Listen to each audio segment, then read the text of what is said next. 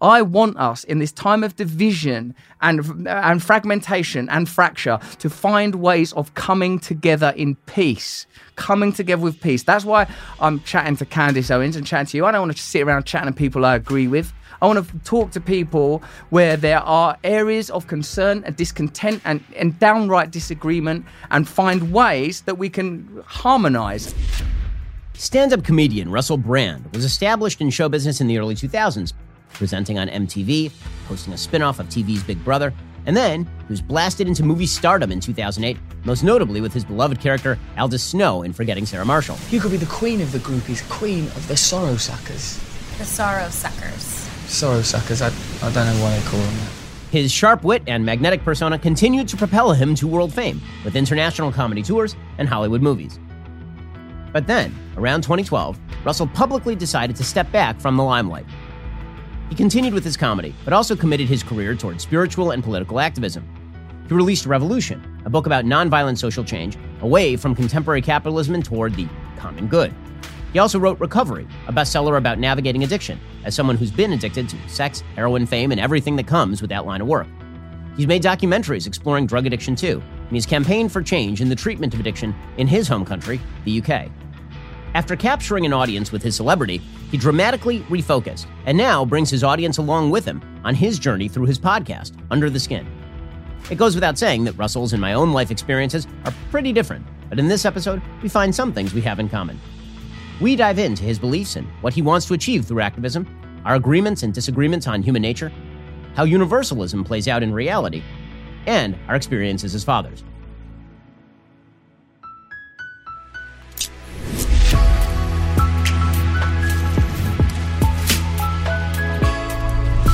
Hey, and welcome. This is the Ben Shapiro Show Sunday Special. This show is sponsored by ExpressVPN. Don't like big tech and the government spying on you. Visit expressvpn.com/Ben. Just a reminder, we'll be doing some bonus questions at the end with Russell. The only way to get access to that part of the conversation is to become a member. Head on over to dailywire.com, become a member. You will have access to all of the full conversations with every one of our awesome guests. Russell, thanks so much for joining the show. I'm so happy to be with you, mate. So, I think for a lot of my audience, this is always...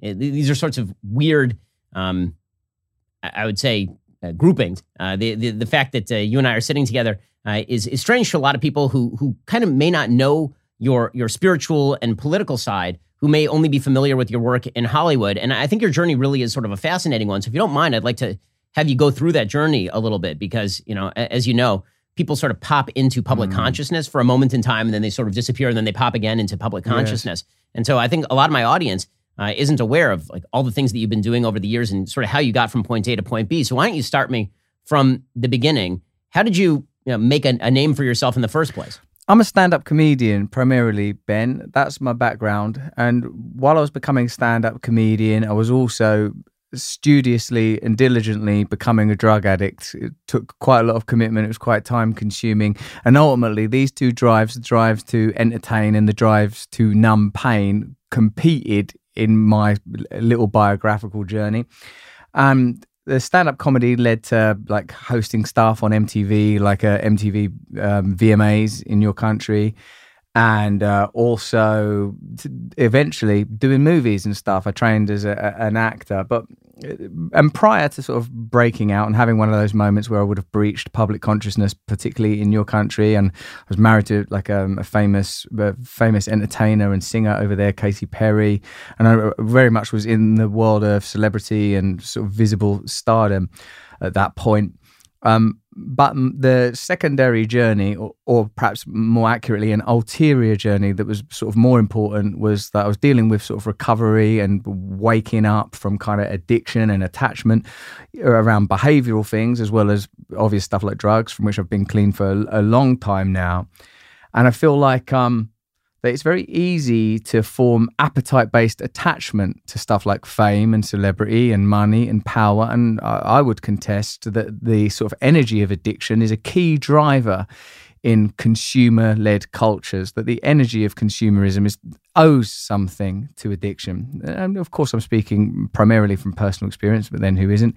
And I reckon what happened, mate, is I got like world famous for a minute, and some of that was fantastic. Other aspects of it were challenging. and the sort of spiritual and domestic aspects of my life have been sort of subsequently promoted to the forefront. And now I live what you might call a comfortable but somewhat ordinary life with kids. I've got beautiful children and animals. I'm married. I live a kind of domestic life. And the forefront of my consciousness and my intentions, Ben, and it's an area which I think we have in common, are my spirituality, like trying to become a better person, trying to live in accordance with the spiritual principles that have saved my life, and trying to think how I can be beneficial while still, hopefully, on occasion, sometimes inadvertently, being entertaining. So, Russell, I want to talk to you about your spirituality and your religion in a second. I think what's fascinating about sort of your personal story is, first of all, it's just the story of Ecclesiastes, essentially. I mean, you basically took the Solomonic journey through, what if I had 1,000 wives and 1,000 horses? And then it seems that you sort of came around to the view that there was a certain emptiness to that. But for somebody like me, so I grew up religious, right? I grew up from the time I was young teen, like 11, 12, 13 years old, going to an Orthodox synagogue, very steeped in the sort of Judeo-Christian notions of personal virtue and controlling appetites and all that sort of stuff. There's always a draw in our culture toward, as you say, the fulfillment of those appetites. And as somebody who, I mean, you really went whole hog on a lot of this stuff, maybe you can talk about, when was it that you sort of started to feel like maybe this isn't the be-all end-all? Maybe there's something more than this. Personally, for me, it took it required that the encounters be kind of lived through. I understood things theoretically and spiritually long before I was able to embody them and live by them. I reckon it's quite hard to monitor how you feel if you're being lauded and applauded, if you're successful financially and being celebrated. Sometimes you can lose touch with what's actually happening to you spiritually, or, if you're not a religious person, emotionally or psychically. But I suppose in retrospect, and I'm certainly aware, and at the time I had an inkling that I was feeling a little disconnected. And because I'm so privileged to have this background in addiction and more importantly in recovery, I began to recognize that any external stimulant that begins to govern my state, my perception, govern my moods, the way I identify with myself, could potentially be categorized as addiction. If my life becomes about how other people see me, about what's written about me, how financially successful I am, then I'm kind of living in an external object. And what I was started to awaken to was that I wasn't happy, that I wasn't fulfilled. And I love your classical reference there, Ben. It's difficult though, because things like the flesh is satisfying, drugs are fulfilling, flattery and praise are enticing and distracting, and it still takes discipline in me. Still now, when I look at the world of celebrity and what I might classify as the world of individualism, egocentrism, I still find it kind of, wow, appealing. And I'm a professional person. I have intention and ambition. I see the way that you run a media organization and I think, wow, this is really sort of successful, and I still am stimulated and attracted to versions of success. But the difference is now I understand wholeheartedly and I fully accept that there is nothing external that can ever make me feel resolved, fulfilled, or complete. That if I'm ever to feel connected, valued, and valuable, awake and aware, that I have to live a life of meaning and purpose. Now, you're speaking about your own background, that you had a set of traditional values that were accessible to you, and I'm sure I did in my own way. I'm from like a single parent family. Religion wasn't sort of at the forefront of our sort of cultural life. I'm like Church of England. That just means that's the thing you get given. You're just issued that on entry, on arrival. There's no like study exams or outfits required, Spirituality wasn't like something that I was particularly thinking about. This is, in a way, mate, this dovetails with a kind of ideological tool that's used often in recovery from addiction. The belief that most people are craving spiritual fulfillment in some way, purpose, meaning, a sense of community, togetherness, fairness, justice, that perhaps these values are not entirely cultural, but somehow inherent. And those of us that grow up without them might try to synthesize those values by becoming successful, or by becoming a heroin addict, by becoming a devoted athlete, or by hanging around strip clubs. We're all looking for meaning, purpose. Now, and for me, pleasure is a kind of a palliative, and what I really need is purpose. But the culture does not promote these kind of messages. The culture, in my opinion, promotes individualism, materialism, rationalism, scientism. If it can't be measured, then it isn't there. And for me, I was a devotee of a particular culture, a culture that tells you become successful. All the while, I had these kind of spiritual inclinations and yearnings, but I didn't know how to process them. I wasn't really mentored until I got clean from drugs and alcohol. And because those things are so appealing and attractive, carnality, celebrity, it took a while. It took being in it. I'm very fortunate. I feel privileged to have had the experience of the red carpets and the flash bulbs and the adulation, because now I recognize, oh yeah, I've been there. Still now though, Ben, I can see a picture of myself in a situation of celebrity from 10 years ago or whatever, and think, oh my God, that looks so appealing and cool. Must have meant something. But I remember that it is empty. And for people, like most people, when you hear those famous surveys that are bandied about, young people who want to be celebrities, they want to be famous, they don't even care what they're famous for, they just want to be famous. I wonder how my life might have been different if I'd have understood that purpose and meaning can be connected with internally and all that you acquire externally. Whilst it might provide gratification, pleasure, and it is not good fun being poor, I can personally vouch for that. These things are not the solution to spiritual problems. Russell, I totally agree with so much of that. I want to get more into it in just 1 second. First, let's talk about your internet privacy and security. I'm worried about it, Ben. Let me tell you the absolute truth. I'm worried about my internet security. Is there some system, some service I can use? Because I don't know what to do. I'm out here. I'm panicking. I'm frantic. I'm so glad you asked, Russell. It's ExpressVPN. Have you ever read that fine print that appears when you start browsing in incognito mode? It says your activity might actually still be visible to your employer or your school or your ISP. How can they even call that incognito? To really stop people from seeing the sites you visit, you need to do what I do and use ExpressVPN. Think about all the times you've used Wi-Fi at a coffee shop, a hotel, even at your parents' house. Without ExpressVPN, every site you visit could be logged by the admin of that network. That's still true even when you are in incognito mode. What's more, your home internet provider can also see and record your browsing data. And in the US, they are legally allowed to sell that data to advertisers. ExpressVPN is the app that encrypts all of your network data, reroutes it through a network of secure servers. So your private online activity stays just that, private. ExpressVPN works on all your devices. It's super easy to use. The app literally has a button, like one. You tap it to connect. Your browsing activity is now secure from prying eyes. You don't want anybody else accessing your internet activity. You do everything on the internet. Why would you want anyone else to have access to that stuff? Stop letting strangers invade your online privacy. Protect yourself at expressvpn.com/Ben. Again, use my link, expressvpn.com/Ben. Get 3 extra months for free. That's expressvpn.com/Ben to learn more. So I totally agree with you. I think that when it comes to what the media have pushed upon us and what society, modern society, pushes so much, it's this idea that there are all of these sort of ersatz solutions for the hole in your heart that is left when there is the natural inclination for spirituality and for spiritual connection. And what I've said is that the lack of God has left a hole in our hearts, and we're trying to fill that with a wide variety of things. And for a lot of people, that is stimulants. For a lot of people, that is sex. For a lot of people, that is politics, and the substitution of sort of political polarization or tribal identification for any sort of spiritual connection, mission, purpose.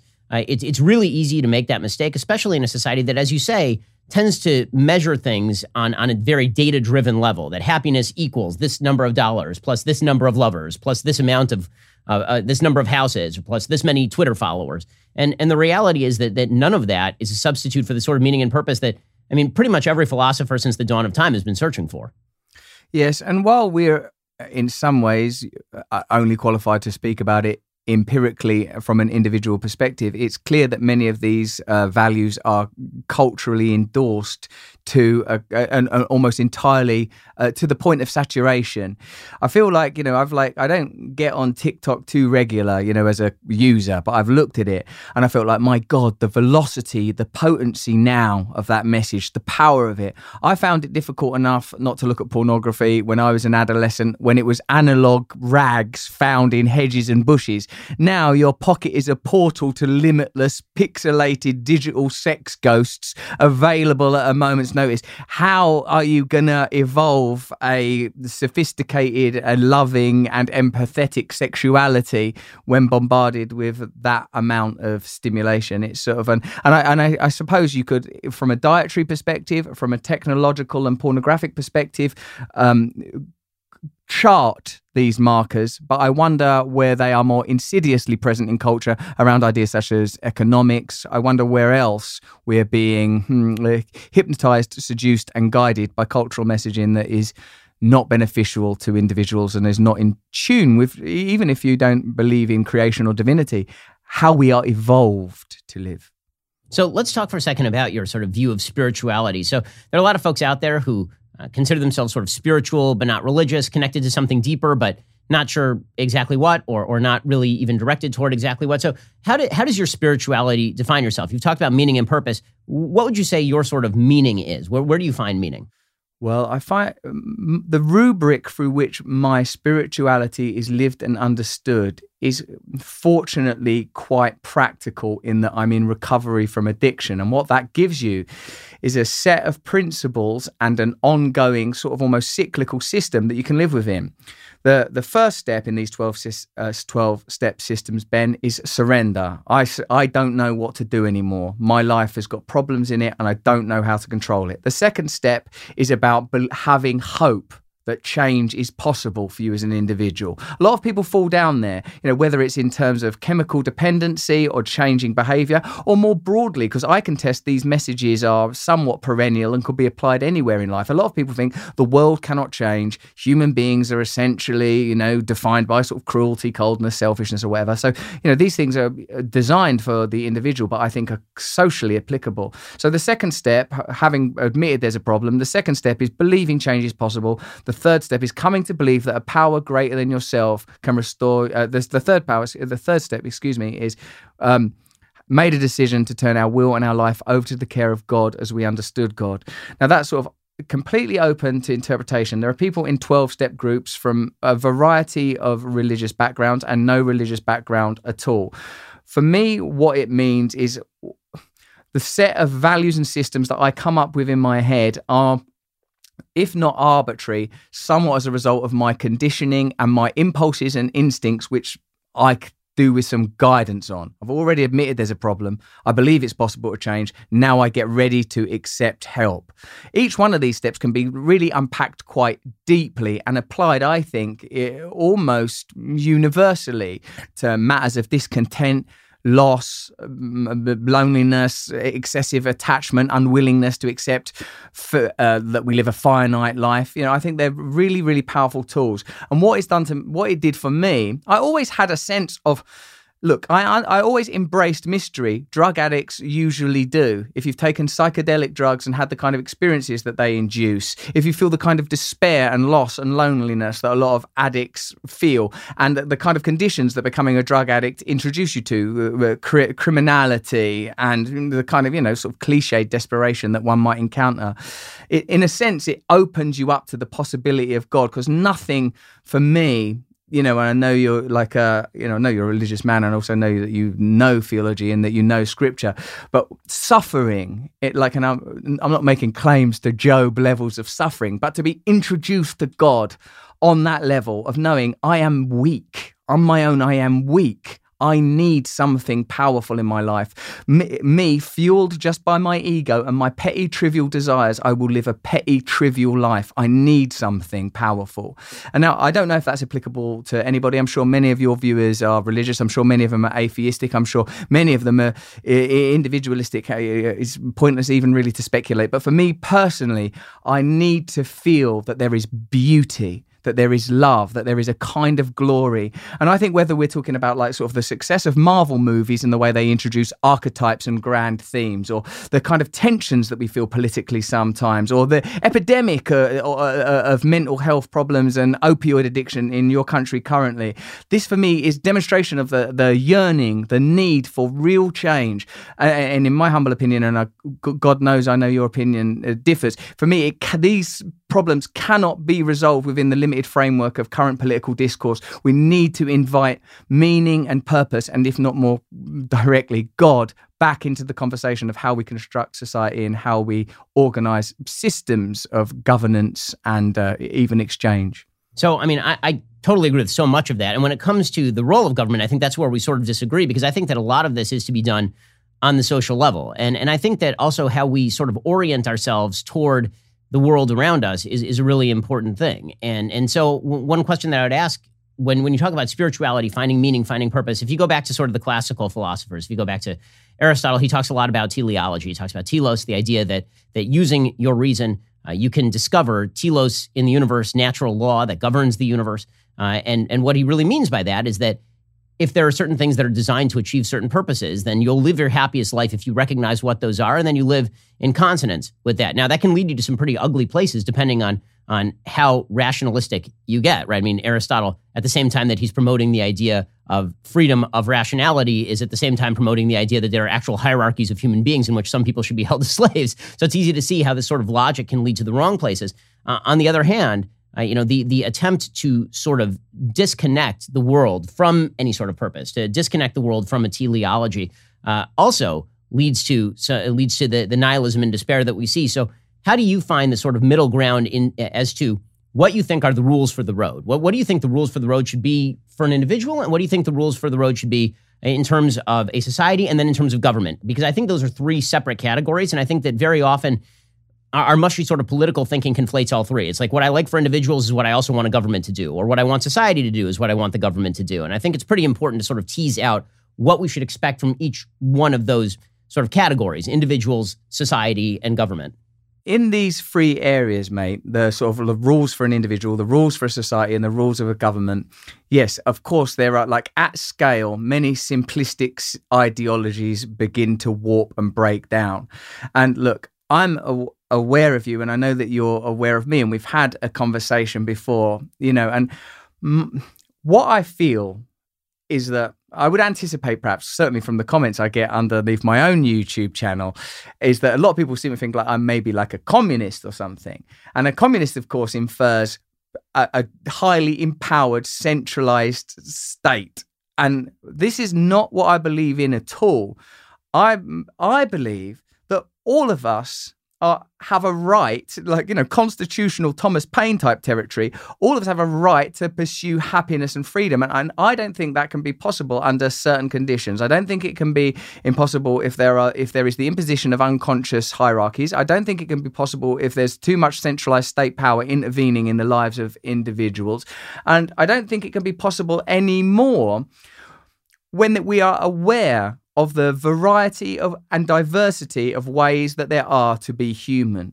It seems like even when you watch something from history 100 years ago, there was more tribalization. There was an acceptance of balkanization, separation, and I'm like talking about times that were quite fraught with war, genocide, and horror, of course. But what we did not have then is this kind of a cultural, an endomed culture where there is a kind of a presumed set of morals, ethics, and norms that are imposed over everybody, that we're all trying to appeal to a set of values that often seem at odds with our individual freedom. Let me put it a little more positively. I feel that there's so many different ways of being now that we need to decentralize wherever possible. We need to accept that there are people that have entirely different sets of beliefs and values from one another.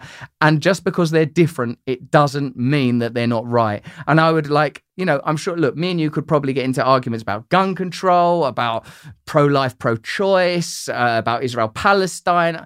I'm sure there's so many things that you and I would argue about. And frankly, I'd rather not have those arguments because I think you're a very, very skilled rhetorician. And I think that when one is very good at arguing, sometimes you can win arguments without necessarily being right.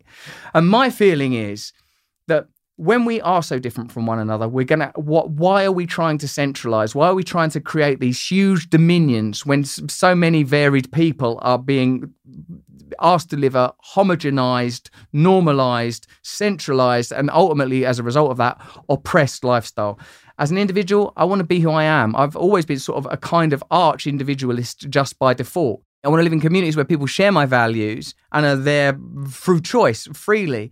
I don't think that we as essentially evolved, advanced, enlightened, potentially divine primates can live in communities of millions, hundreds of thousands. I feel that we should live, when we spoke before, Ben, and you talked about how your Orthodox Jewish community is established around a synagogue, around a central set of values, built around family and community and shared beliefs. I thought there's a lot in that.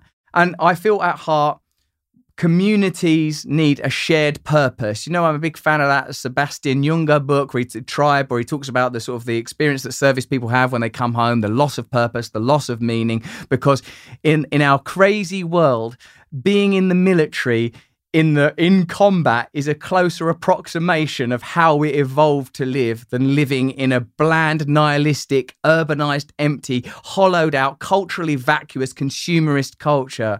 So, we are going to have weird, diverse, varied ways of living. And I think that, in a sense, I've long thought, Ben, and I would love your input on this, that we almost don't need, I heard a wonderful quote once, the world doesn't need more people to believe in God, just for those of us that do to start acting like it. And I think the world doesn't need new ideas, democracy, constitutional rights, just these existing ideas to be lived out correctly. So individuals and freedoms and societies have a degree of autonomy where possible, and an acceptance that people are different. People have different values. Why are we creating all these hot button points to quarrel and argue over? While, if, in my opinion at least, the dominant problem remains the same, that there's a small strata of society, individuals and institutions that have largesse over the way that society is organized, and most people are quarreling over crumbs.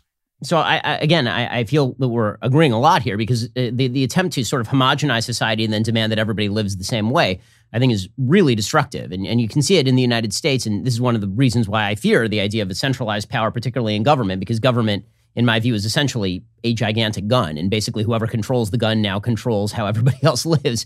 And I prefer that the gun basically be a very, very tiny pea shooter that is directed in very specific directions at people who are attempting to do active harm to other people. Otherwise, I don't want that gun to really be there, because I don't want that gun pointed at me, and I don't feel I should be pointing the gun at anybody else. Localism and communitarianism, but in local communities, as opposed to trying to broaden that out in a universalistic fashion. I think that is one of the answers, is the sort of decentralization that we're talking about. And I think that you and I agree very much on that. And honestly, I'm happy to keep the conversation at the level that we're going here. And the reason for that is because I've always suggested that political conversations usually are taking place on sort of the top of the iceberg, right? So if we're talking about gun control, there are a bunch of values that are way below gun control that people are actually arguing about when they're arguing about gun control. And those arguments are things about the nature of human beings. Are human beings naturally sort of dangerous to one another that requires us to have guns in self-defense? Or do human beings have an individual right to keep and bear arms? And to what extent do those rights conflict if those rights now extend to more and more dangerous weaponry, right? Those are underlying values conversations. I think that the more interesting conversations are the ones that go directly to the underlying values rather than the ones that take place on the top of the iceberg. And so in a second, I want to ask you about some of those underlying values, particularly with regard to human nature, because I totally agree with you that human beings are living in a wide variety of ways now. I think that there is a human tendency, which is to see everybody else as a threat to you. And that drives people to want to control everybody else's way of life so as to prevent those people from threatening them.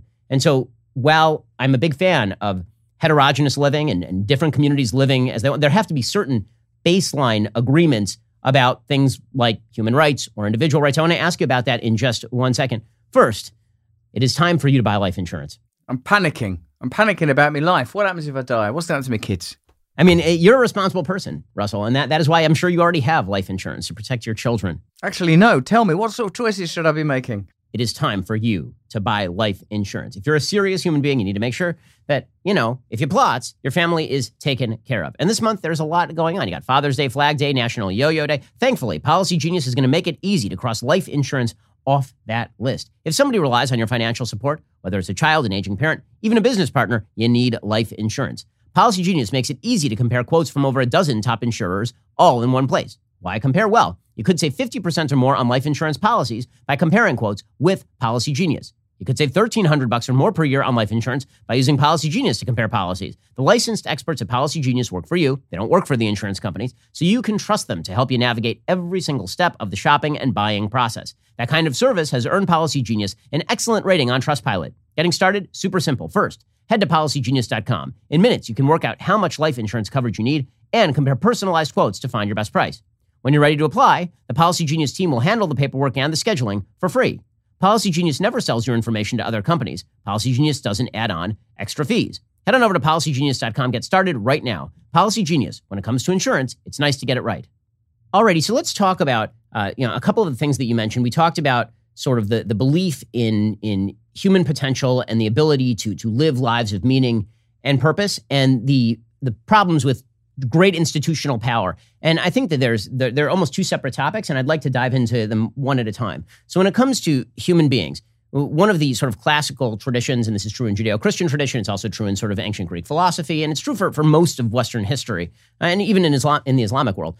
There's this belief that there is such a thing as an innate human nature, and that you run up against challenges in innate human nature, and that what civilization is really about, whatever your form of civilization is tailoring yourself to the demands of human nature and the society around you. And I think that is a very different view of what identity was than what identity has now become. There's a view that I think is now very prevalent that human beings are entirely self-created, that we're completely malleable, we can be whatever we want to be, and that what we are searching for is not a way of living in the world, but instead an inner authenticity, and then we demand that everybody around us sort of mirror our authentic view of ourselves. And to me, that is dangerous and prevents us from living in a society, because in order for us to actually share a society, even in a small community, we have to understand the rules of the road and that there are limits to what I can demand of you. So I want to know from you, how do you see human nature? I sort of, as a religious person, have the both optimistic and pessimistic view of human nature, that human beings, as James Madison put it in the Federalist Papers, are capable of being both angels and devils, which is why they require some societies to shape and mold them. And then there's the sort of Rousseauian view that human beings are naturally good, and if you just leave them alone, they'll be fine. Well, what is your view on that? I suppose from my personal experience and from my own reading, I would have to, if not conclude, currently reside in a place where I see an amalgamation of these ideas. There is no question, when you and I in our own ways are both cultural commentators, and the reason we're commentating on culture is because we're recognizing that culture has a power to shape and form, influence and mold behavior. If it has that power, then likely, therefore, we are to a degree a product of this cultural sculpting or manipulation, let's call it. But I also believe, and this I suppose comes from a somewhat mystical and perhaps even esoteric perspective, that there is an innate awareness within us. I believe that there is, to use a word you used earlier, a telos, that in the same way we might appreciate that a seed planted and correctly nurtured will find its formation and fulfillment as a particular kind of plant or tree. An acorn will, given the correct conditions, become an oak tree. That suggests that in its nature, there are some inherent values that are being expressed. Once human beings are like highly socialized apes, there are so many ways of expressing who we are. Certain values are promoted necessarily. Certain traits, instincts are denied, controlled, inhibited, prohibited in some cases, and that would seem to be a prerequisite of order. And Ben, I would refer to an earlier part of our conversation that already we're in a territory where no one can claim objectivity. No one can claim to have a unique insight. And what are all of us as religious people doing other than saying, no, I believe I'm interpreting a divine, sublime and absolute will. And people are doing that now culturally, that, from an academic or a scientific perspective, this is reality. From a religious perspective, no, this is reality. My feeling is that, well, I feel that this is these are my values. This is how I would like to live. I very strongly, one thing I believe, Ben, most strongly, is that my spiritual values are for me. They are to make me a better person in the world so that I am non-judgmental, so I am compassionate, so I am kind, so I am understanding, so that I don't think that my views, my values, my will are the most important thing in the world. Because I recognize in myself that there are states when that is how I feel, that there are states in me where all I care about is what I want and what I believe. And I require a degree of openness, of fluidity, of the ability to learn, alter, change, evolve. I recognise that there are people that have a wholly different perspective on the role of genetics and biology in identity. I recognise that. Again, to your point earlier about the underlying values as opposed to the tip of the iceberg, what I try to do when I'm in a position of doubt is I ask again or investigate again, what do I mean by God? What do I mean by love? And if I can somehow rationalize something as potentially nebulous and diffuse as love, what I mean is a sense of union, of oneness, whether I love a football team or a country or a pair of shoes or my partner or my kids. There's a sense that we are somehow whole and one. And part of my spiritual journey is to find a perspective where I feel this oneness, this fraternity, brotherhood, sisterhood with as many people, potentially with all people, that even when I disagree with them, I recognize that there is a oneness, that there is a shared sense of community. And the more we understand about the universe and dark matter and potential other life forms, the more it seems preposterous for me to augment, fortify, and hunker down into positions of oppositionism and contrarianism and conflict. So for me, I recognize there are so many things about me that seem peculiar and unique. I recognize that there are things about me that seem universal. When it comes to power and the issuing of edicts, what I most strongly believe in is, as you have tagged earlier, localism and community. I want to live around people that want to live the way that I want to live. And my prayer is that there are a set of universal principles that wherever you fall on these various spectra of identification, whether these are sort of traditional, perhaps conventional ideas or very modern ideas, if we have recourse to what I call Sesame Street ethics, kindness, compassion, tolerance, then it's not going to bother me. It's not going to bother me because you can express yourself and be yourself however you want to be. And when you and I are now tagging terms like universal, surely what we mean by that is don't harm other people, don't take other people's stuff, let people live how they want to live. And it's very difficult because there are certain platform structures and institutions that have been set up in particular ways. As our mutual friend, acquaintance, JP would say, what a culture does is creates biases for its dominant or majority population. That's what it's supposed to do. What else can it do?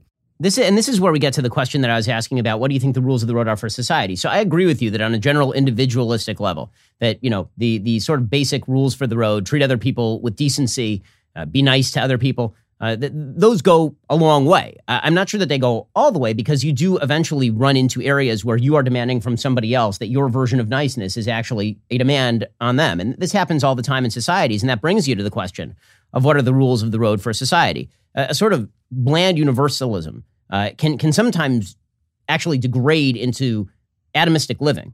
If all you demand of everybody is be nice to one another, and then everybody has a subjective definition of what niceness is, right? And this isn't me just being lawyerly. Some people's version of niceness involves, I have to, for example, violate my own religious scruples in order to, quote unquote, be nice. And maybe my version of niceness is that you have to leave me alone to perform my religious scruples, and this bothers you in some way. What are the rules for a road when these sort of values come into conflict with one another is the question for how societies live together. Because universalism is really nice on sort of a vague level, but as we see in Western societies, unless there are some even more deeply rooted values in terms of what societies are meant to do, what sort of values do we wish to promote to our kids, then it's pretty easy for all of this to fall apart on contact with reality and other human beings. Well, what I feel, Ben, and this might drive you and I potentially out of an income, is that somewhere between the atomization and the universalism are some intermediary gradients of scale. And my feeling is if there are a set of cultural values that are at odds with my own, then if they can be run cohesively and in a contained manner without influencing the set of values that I hold, then it's none of my business. It's none of my business, even if I disagree with it. As I sort of indicate to you, things that happen in my own life, in my own household, that I don't agree with, but I recognise and acknowledge and respect the autonomy of, for example, my wife. Like, take something that's relatively prosaic, although not in the communities that deify these ideas. I'm vegan. I'm vegan because I've always been vegetarian. I got pressured into veganism. I love animals. Being like, I love my dogs right here now. Okay, fair enough. I'll be vegan. I'm vegan now. Leave me alone. I've become vegan.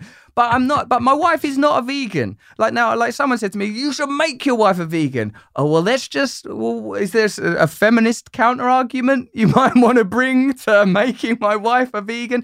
So I'm not trying to impose my veganism. Like, my kids are vegetarian. I tell them, like, hey, look, some people, they eat animals. And sometimes my kids, they say stuff. You're a father. You hear the stuff that comes out of these people. The borderline barbarians they are sometimes, these little human beings I'm raising. Maybe that's just my kids. I'd like to kill the. Okay. For me, with them now. We're born, we die. Some people don't believe in God. I do believe in God. Some people eat animals. I don't believe in animals. Some people believe this. I believe this. I can only give you my set of values. I've been charged with the job of parenting you, parenthesis. I'm going to provide brackets around you. I'm going to let you be who you are, and I'm going to offer you the best I've got, knowing I'm wounded, knowing I'm flawed, knowing that I don't actually really know either. I'm open to learn. I learn from them all the time. They shout stuff at me. They startle and shock me with their rawness and their beauty. Sometimes I think they're closer to the source than I am. Maybe perhaps life is a journey moving away from this divine light rather than towards it. But Ben, to this point of conflicts, we know where it leads. It leads to war. It leads to cultural war. It leads to military war when cultures can't agree on a set of values. And this is, again, when I'm talking about state centralization, this is something that may somewhat wrangle with the patriotism that I assume is somewhat embedded in your Weltanschauung. Right? Hey, baby. Give me that, Ben. Give me that Germanic philosophical term. Is that what if the United Kingdom is not of service to a significant number of people in the United Kingdom, what is United Kingdom? Who benefits? Who is benefited? If the United States is no longer beneficial to a significant number, why have United States? Why not have true confederacy? Why not have true autonomy? Why not have true devolution? Devolve power wherever possible. Now, what happens? Sovereignty, whenever you bring up these things, sovereignty muscles in its old argument. You need us to protect you. If you don't have us, then the terrorists are coming. Then the darkness is coming. I'm not suggesting that we don't have municipality, intercommunication, rail systems, and all the many other things that I simply don't have time to reflect on because they don't have enough glitter on them. But what I would say is, where possible, let people run their own lives. It's more and more, Ben, I find myself agreeing with libertarianism and agreeing with anarcho-syndicalism. Yes, the rights of the individual, but we have responsibility for one another. Like, you're a religious man. We are God's children. We are here to love one another. And once that gets politicized into welfare, I've heard your discourse around subjects around sort of welfare and victim mentality and stuff like that. And this is probably the area where I would, seem, compared at least to you, mate, more kind of, oh God, we've got to help people. But for me, I don't want to be no bleeding heart liberal. For me, like, there is a sort of a great power in believing in God, like a might, a glory. We can change the world. We can create a better world. It doesn't have to be like this. Even in your constitution, it said, you're going to have to update this because people drift in all sorts of bad habits. I'm paraphrasing. But this is the kind of responsibility we have as individuals, and I think we should undertake it, Ben, in good faith to one another. Like, okay, you're from a different world to me, you've got loads of different beliefs to me, but I'm not going to look to make you my enemy. I'm going to enjoy and love the things about you that I agree with and see where we can find ways to live harmoniously. Yeah, so Russell, I think that this is where, to me, the great grease in the wheel that allows what you're talking about to happen is a certain set of societal rules that are more informal than formal and imposed from the top. And in just 1 second, I want to ask you about sort of where the conflict occurs and how we create the societal grease that allows us to live with each other while disagreeing with each other about a wide variety of things. First, let's talk about your sleep quality. I'm exhausted. I'm not getting any sleep, Ben. I'm wide awake all night. They're shouting. Helix sleep, my friend. When I am traveling, One of the big problems for me is I can't sleep as well as I do in my own bed. Why? Well, because when I am home, I am on a mattress made just for me, Helix Sleep. They've got a quiz. It takes just 2 minutes to complete. It matches your body type and sleep preferences to the perfect mattress for you. Why would you buy a mattress made for someone else? With Helix, you're getting a mattress you know will be perfect for the way you sleep. Everybody's unique. Helix knows that. They have several different mattress models to choose from. They've got soft, medium, firm mattresses great for cooling you down if you sleep hot, even a Helix Plus mattress for plus-size folks.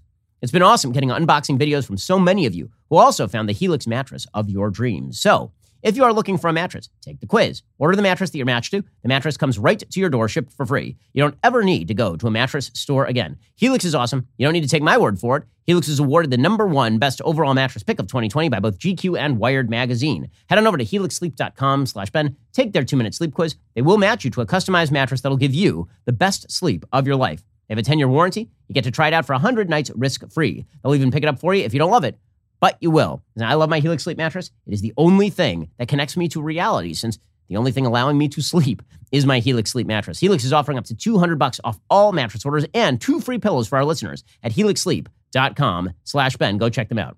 Both you and I have these sort of libertarianish tendencies when it comes to allowing people to live sort of how they want, so long as it doesn't bother me. There's sort of 2 areas where I think this philosophy tends to come into conflict with the real world. One is we've broadened the definition of harm pretty dramatically. So there was the John Stuart Mill harm principle that I get to wave my fist around until it hits you in the face, at which point I've harmed you. And now we've broadened out harm to include things like emotional harm or indirect harm. And this leads to more claims of me against you. Right now, I get to make claims on you because maybe you're threatening my emotional state. Maybe you're refusing to accept my authenticity. Maybe my belief is that economics, for whatever reason, is, I think falsely, but you believe it's a zero-sum game. And so if I'm making money, it's because I'm somehow taking money away from you. So there's the broadening of harm as a definitional principle. And then there's also the problem that you were alluding to earlier, which is that you have a couple of kids, I have 3 kids. And as you say, children are little barbarians, right? Children are innocent, and they are wonderful, and they are cute, and they are horrible little people, right? All they do all day long is do extraordinarily selfish things, punctuated by some of the cutest stuff that you've ever seen in your life. Like if you met a 40-year-old who acted like a 4-year-old, they would be on death row, right? If 4-year-olds had the capacity to actively wield weapons, they'd be like Thanos. Half the world's population would be gone, right? And I speak as the father of a 7-year-old, a 5-year-old, and a 1-year-old. I mean, again, they're wonderful. I love them. But the purpose of civilization, the purpose of parenting is, in fact, to provide guidance. And so it's easy to be sort of, culturally libertarianish and allow for a lot of subjectivity in how people live their lives. When you raise your own child, obviously, you want to set boundaries for that. And also, we have to, I think, define what harm means pretty narrowly in order to allow for people to live their own lives. And where I see us going societally is in almost precisely the opposite direction. We're defining harm extremely broadly to the point where mere offense is now considered harm, dictating that I'm going to go get the government or I'm going to use societal pressure in order to actively destroy you, your career, your family. And at the same time, dictating to people that actively parenting your kids, societal institutions, societal values, civilizational values that I use to guide my children are in fact a form of bad indoctrination, that only we should be able to educate your kids in the way that we see fit. So how do you kind of square the circle in terms of allowing people to live their own lives? For me, it's define harm very narrowly and allow a pretty broad parental remit when it comes to how you bring up your children, so long as, again, you are not indoctrinating them in true violent harm or in situations in which they are likely to be harming themselves. Because presumably adults should know more than kids, and you should already know the rules of the road, right? I mean, I'm sure that you're teaching your daughters not to do a lot of the things that you did when you were young. That's what it means being an adult, right? It's the difference between being an adolescent and being an adult. I completely agree with the obligations of a parent. I feel perhaps some of these, to parrot a point you made earlier, that sometimes these ideas that work within the institution of the family are mapped onto a culture and a society, and what better analogy could there be for the notion of patriarchy other than those in power are kind of like a benevolent, disciplining but ultimately loving father, an idea that is clearly vocally being challenged and rejected.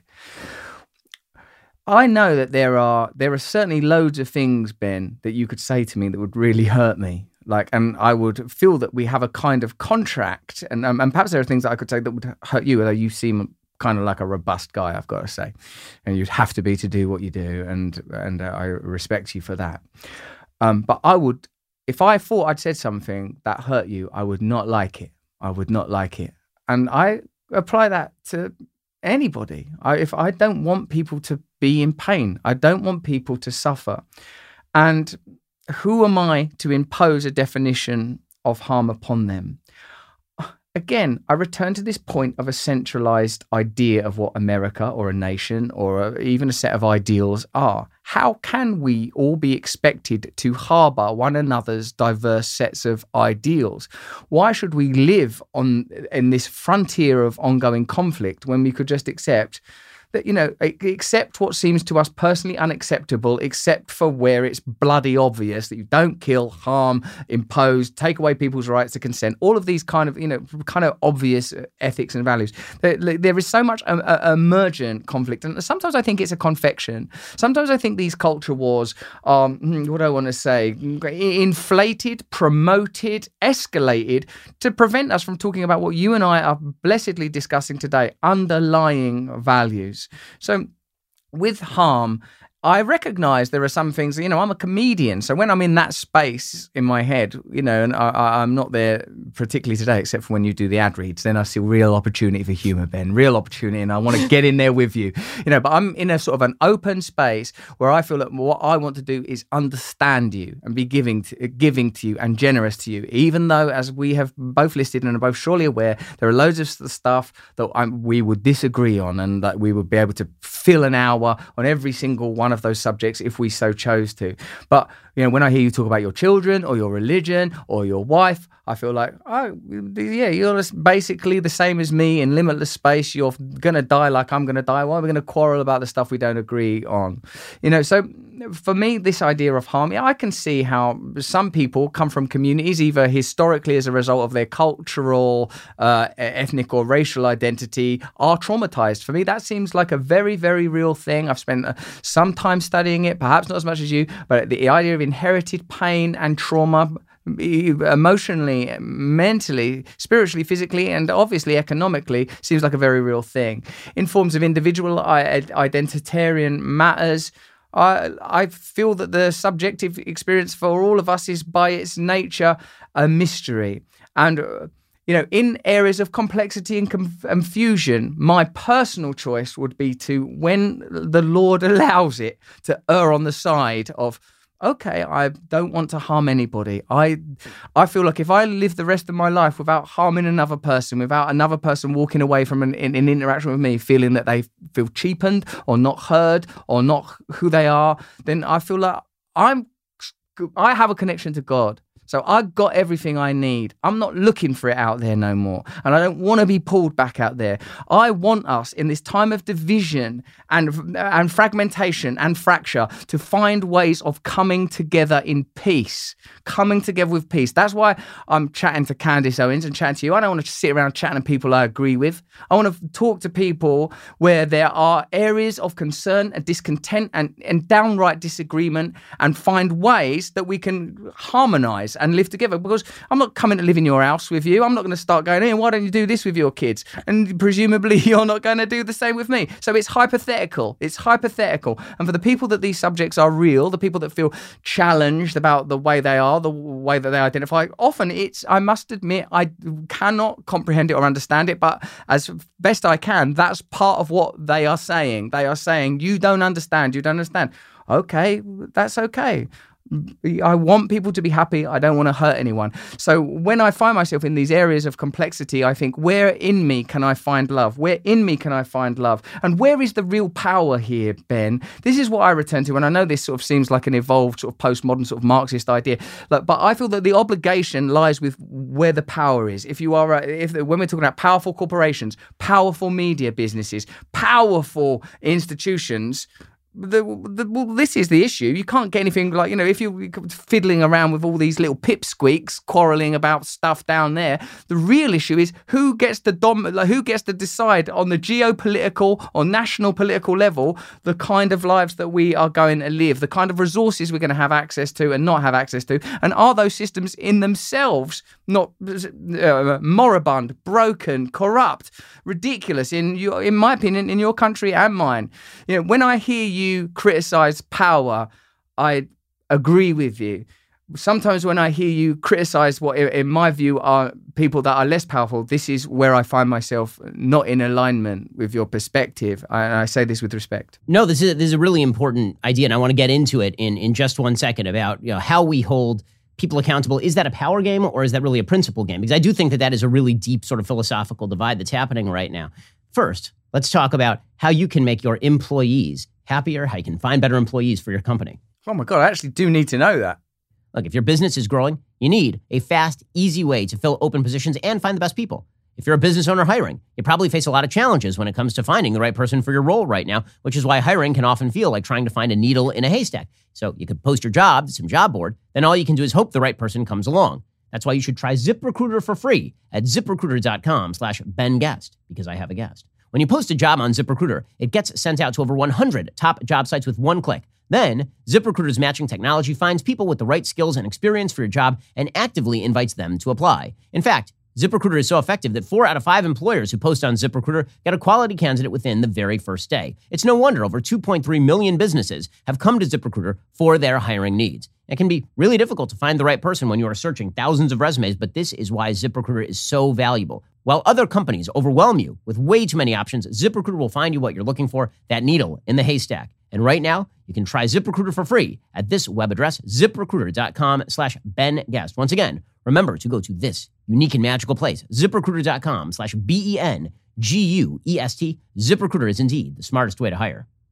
Alrighty, so let's talk for a second about sort of this idea that I think has crept into the public discourse recently, that the chief goal of politics and political discussion, and maybe even philosophic discussion, is connected with power. So this whole conversation, we've been talking mainly on the individual level, and it's a thing where I think we find tremendous agreement, because a lot of the principles that you personally hold about personal responsibility, taking responsibility for your own life, and recognizing that you have agency in your own life, and at the same time acknowledging that you may not have all of the moral answers within yourself, but you may have to look to external sources for all of that. I think there we share a broad base of agreement.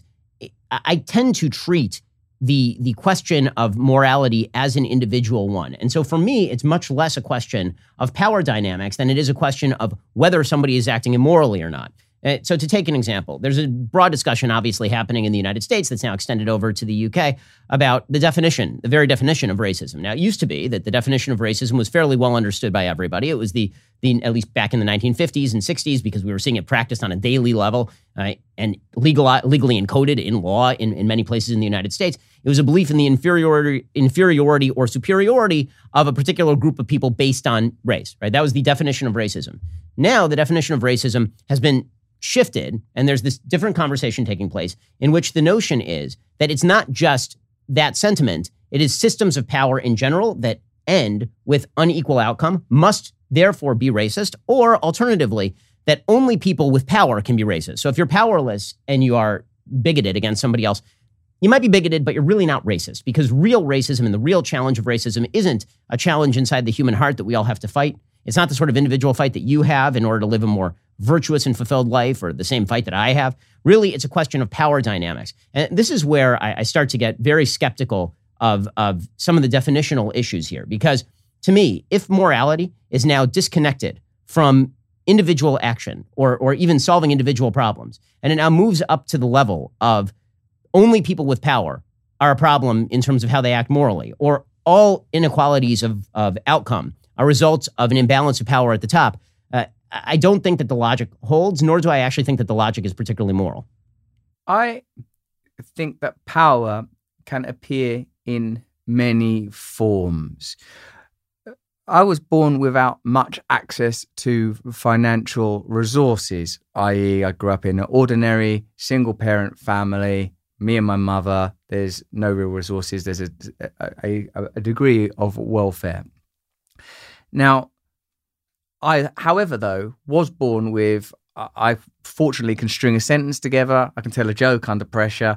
I can, I have a skill set that the society I was born into values, and through, opportunity, hard work, whatever. But even the hard work, I was born with this because I believe in God. I didn't give myself the ability to work hard.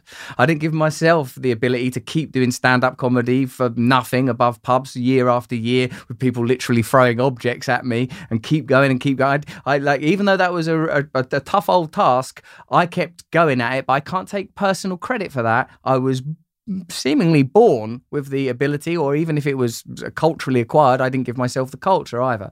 So power, I think, personal power, cultural power is there are various ways of approaching and categorizing something as ubiquitous and as difficult to pin down as the ability to get stuff done if you want it, or prevent things happening if you don't want it.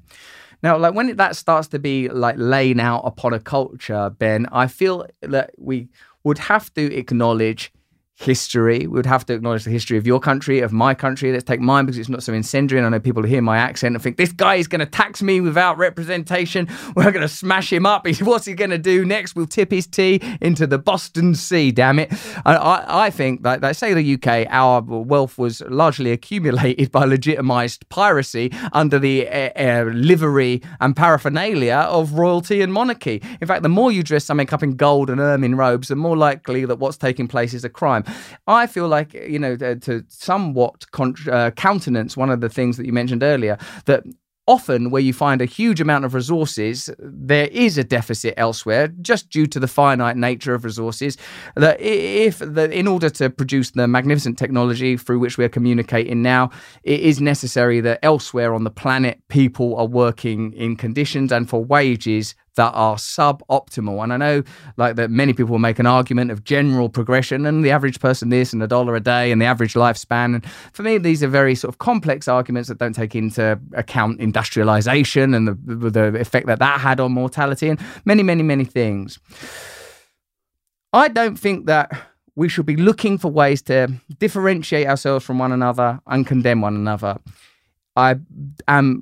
I have no choice because of my own spiritual values. If people feel that they are persecuted and it's in a manner that I can't claim to understand because of the distinctions in my personal experience, then I would rather choose the route of compassion than condemnation every time. When you're talking about vast subjects like race in America with its very particular history, you and I have discussed this elsewhere, that just because it's seemingly inconceivable that a debt of that nature could ever be repaid due to the complexity, the number of institutions, corporations, nations, individuals potentially involved, that for me, that does not foreclose the idea of reparations. And while we're using a word like foreclose, what the hell went on in 2008, where regardless of race, ordinary people, poor people in the main, because who suffers always? The poor, that were ripped off, skanked by people who will never, it seems, face the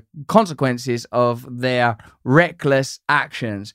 Exploitation is happening, it seems, on a large scale. To have a hierarchical society, it seems you've got to have a bunch of schmoes near the bottom that you're going to exploit, and the more they're fighting one another on account of the books they read when they try to encounter the unknowable, or the way they feel about themselves and their identity or their sexuality, if we can spend all our time squabbling about that, there's going to be no real organization. And how I would take this to you, Ben, is like, I feel like that you have power, and I don't mean this within the terms of perhaps how the conversation is played out. The power of your personality, your ability, your willingness, your determination, your certainty.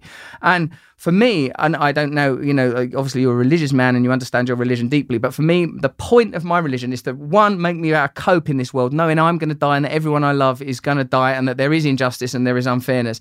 And two, I want to be good. I want to make sure that I realize myself, and I realize myself as a loving and kind man, and I do well by people. This is the function of my spiritual life. One, to give me a real experience of a reality that's not just some cultural concoction, some confection of balderdash and inherited nonsense designed primarily to atomize me off into a consumer, to make me a willing stooge in somebody else's game, to set us happy to settle for the trickle down.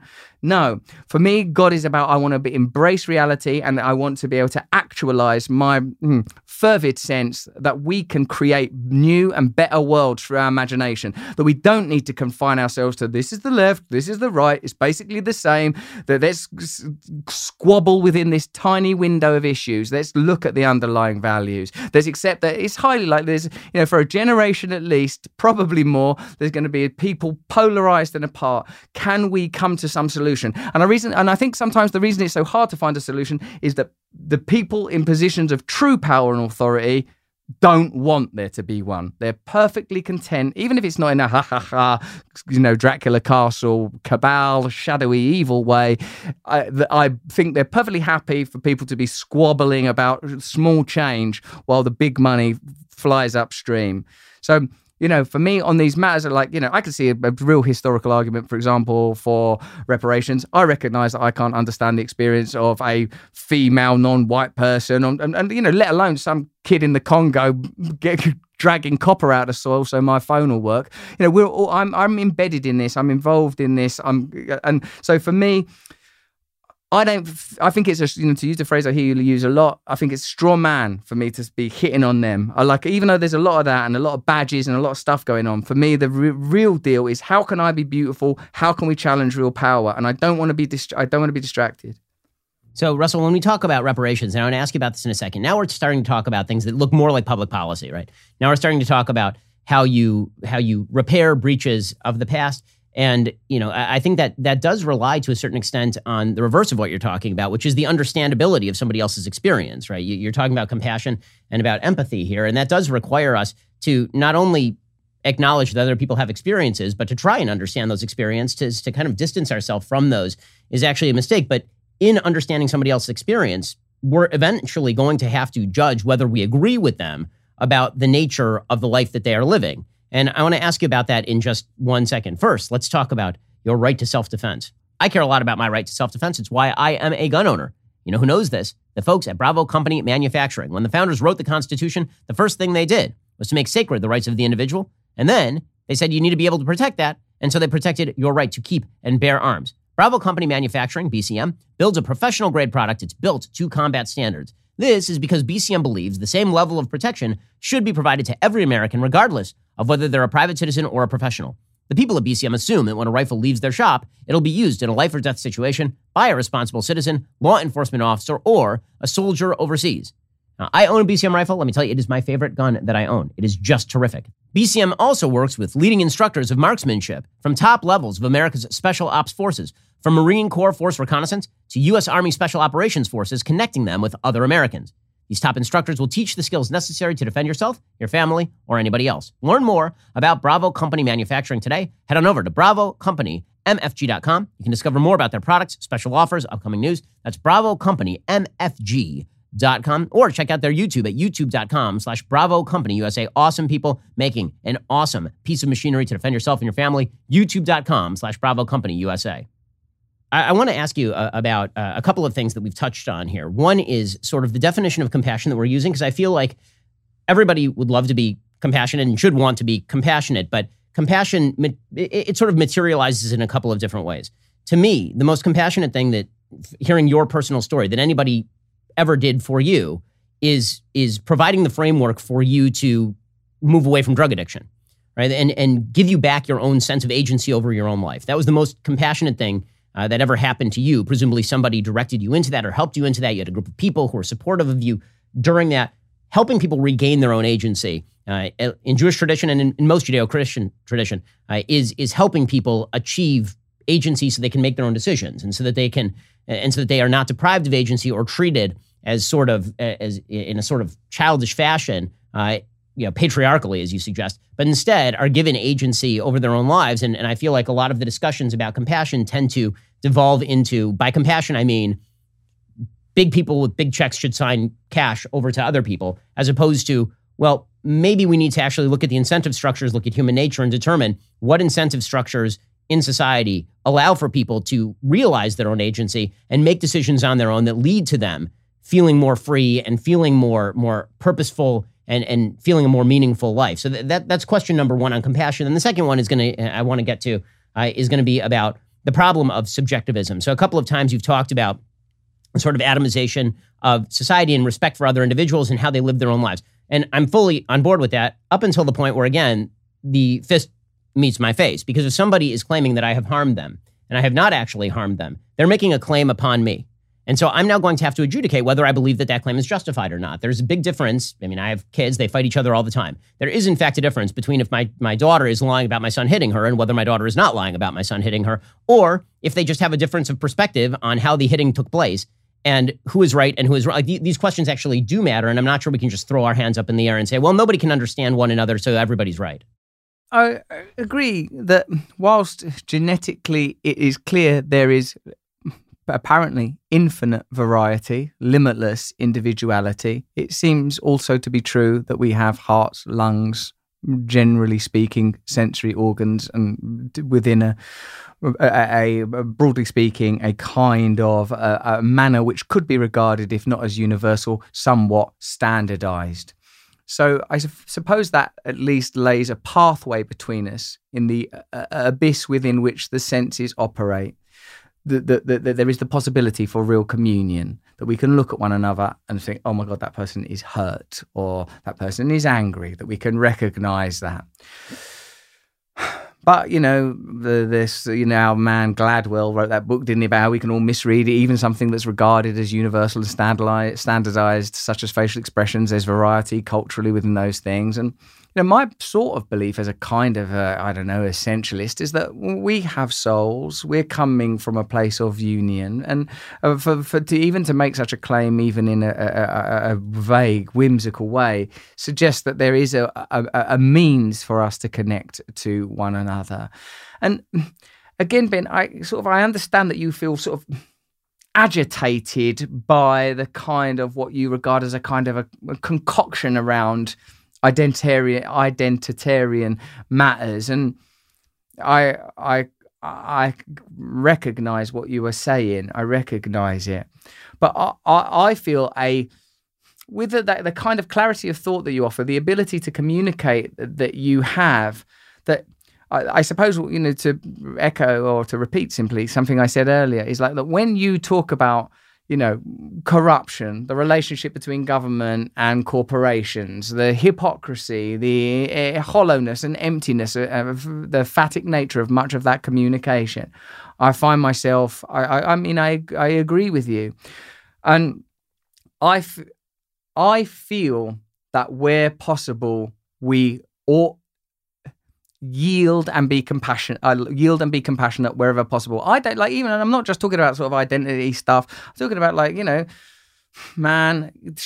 guns. Where do I stand on guns? I know that when I lived in America, I kind of thought, oh wow, man, I could have a gun. That sort of seems amazing to me. I know I went to a gun range, but I know it's kind of the idea sort of troubled me. It troubles me to think of the availability of numerous weapons. But cool. When I chat to Joe Rogan, I'm a vegan. I couldn't kill or hurt an animal. It doesn't seem right to me. I'm not, by the way, sort of some listless crystal worshipping mystic.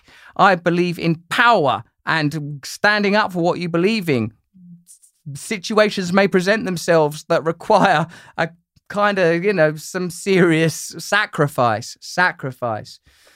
But again, I try not to let my attention dwell too heavily on matters that seem almost like they're constructed to become a kind of sort of a cyclone of impossibility that can't present conclusions, only confusion. If people say that, look, I don't know what it's like to be anybody else but me. I remember when our daughter was given to us and the midwife said her senses are not yet evolved, she's in darkness. And I considered that even as the senses come online and come together, the curated and minute aspect of reality that we can appreciate is so limited.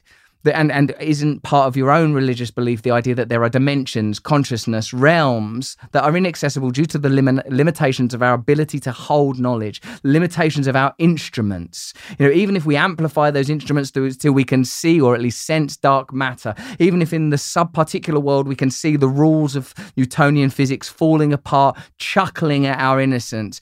If this is the physical world, then I don't want to condemn people for a kind of cultural discourse that I don't feel like a solution. I don't think a solution lies in that direction.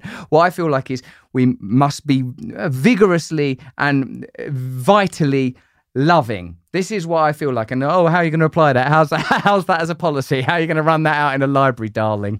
But what I feel, mate, is that, if people want to live a way, okay, you live that way. If we're not talking about a 300 million population, if we're talking about, like the apes we are, 150 population, 150 people, maybe in broader confederacy, real devolution, the ability, if that's how you feel that you want to educate children that way, okay, we educate children this way.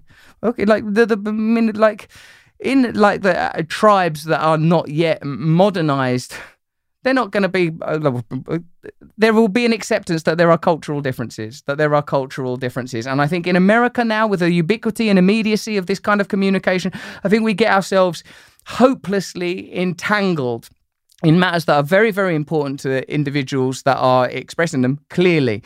But for a culture, I think that our focus has got to be on finding things that we can agree on and finding ways of tackling the real issues of power, the ability to control cultural outcomes. I just simply don't feel, say 20 years ago, when the whole debate was much more focused on Islam and extremism and terrorism, like, who doesn't abhor and condemn violent acts? Who doesn't? But I felt like, where is the real power? Where is the real power? Where is the real power, i.e. the ability to organise who's got resources, who goes where, who gets to do what? That's, I don't want to be distracted too much in the semantic trivia, even though it has great weight and importance for some people. Me, as a person outside of it, I want to be focused in the areas that seem real to me. And like talking about, you mentioned, mate, someone was kind enough to awaken me from drugs and alcohol and show me what it was that I really wanted. And then a group continued to support me. And I continue to struggle in permutations of those same issues, even now, just wanting to feel powerful or important or whatever it is, And part of my obligation was, you go and help other people. Go and help other people. Like basic first century Christian ideas: feed, serve the poor, and like all the time that I'm distracted by my cool little cardigan or this little necklace or my own narcissism or how important I might be or whether I'm getting older, and which of course plainly I am. This is a waste of time. And yeah, look, you and I, we've got these businesses where we're online. We've got to get views. We've got to you have to make an impact. But I feel that part of that journey surely should be sort of presenting with people with some hope and some optimism and some love and being men of God. And being men of God does mean being men of compassion. And that does mean, well, although I'm not like you and you are clearly different from me, I'm going to come at this from a place of love, and if the fist hits the face, learn the jujitsu. So, Russell, I want to ask you a few final questions, starting with, can a society survive without any sort of impending existential threat for it to fight against and to oppose? But if you would like to hear Russell and me discuss this, you'll have to be a Daily Wire member. Go to dailywire.com, click join. You can hear the rest of our conversation there. Everybody make sure to check out both of Russell's podcasts, Under the Skin and Above the Noise, his YouTube channel, and also his new Audible original, Revelation.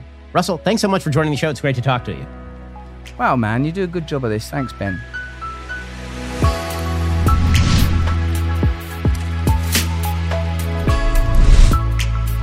The Ben Shapiro Show Sunday Special is produced by Mathis Glover. Executive producer Jeremy Boring.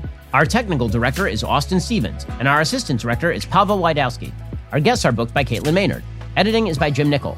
Audio is mixed by Mike Coromina. Hair and makeup is by Fabiola Cristina. Title graphics are by Cynthia Angulo. The Ben Shapiro Show Sunday Special is a Daily Wire production. Copyright Daily Wire 2021.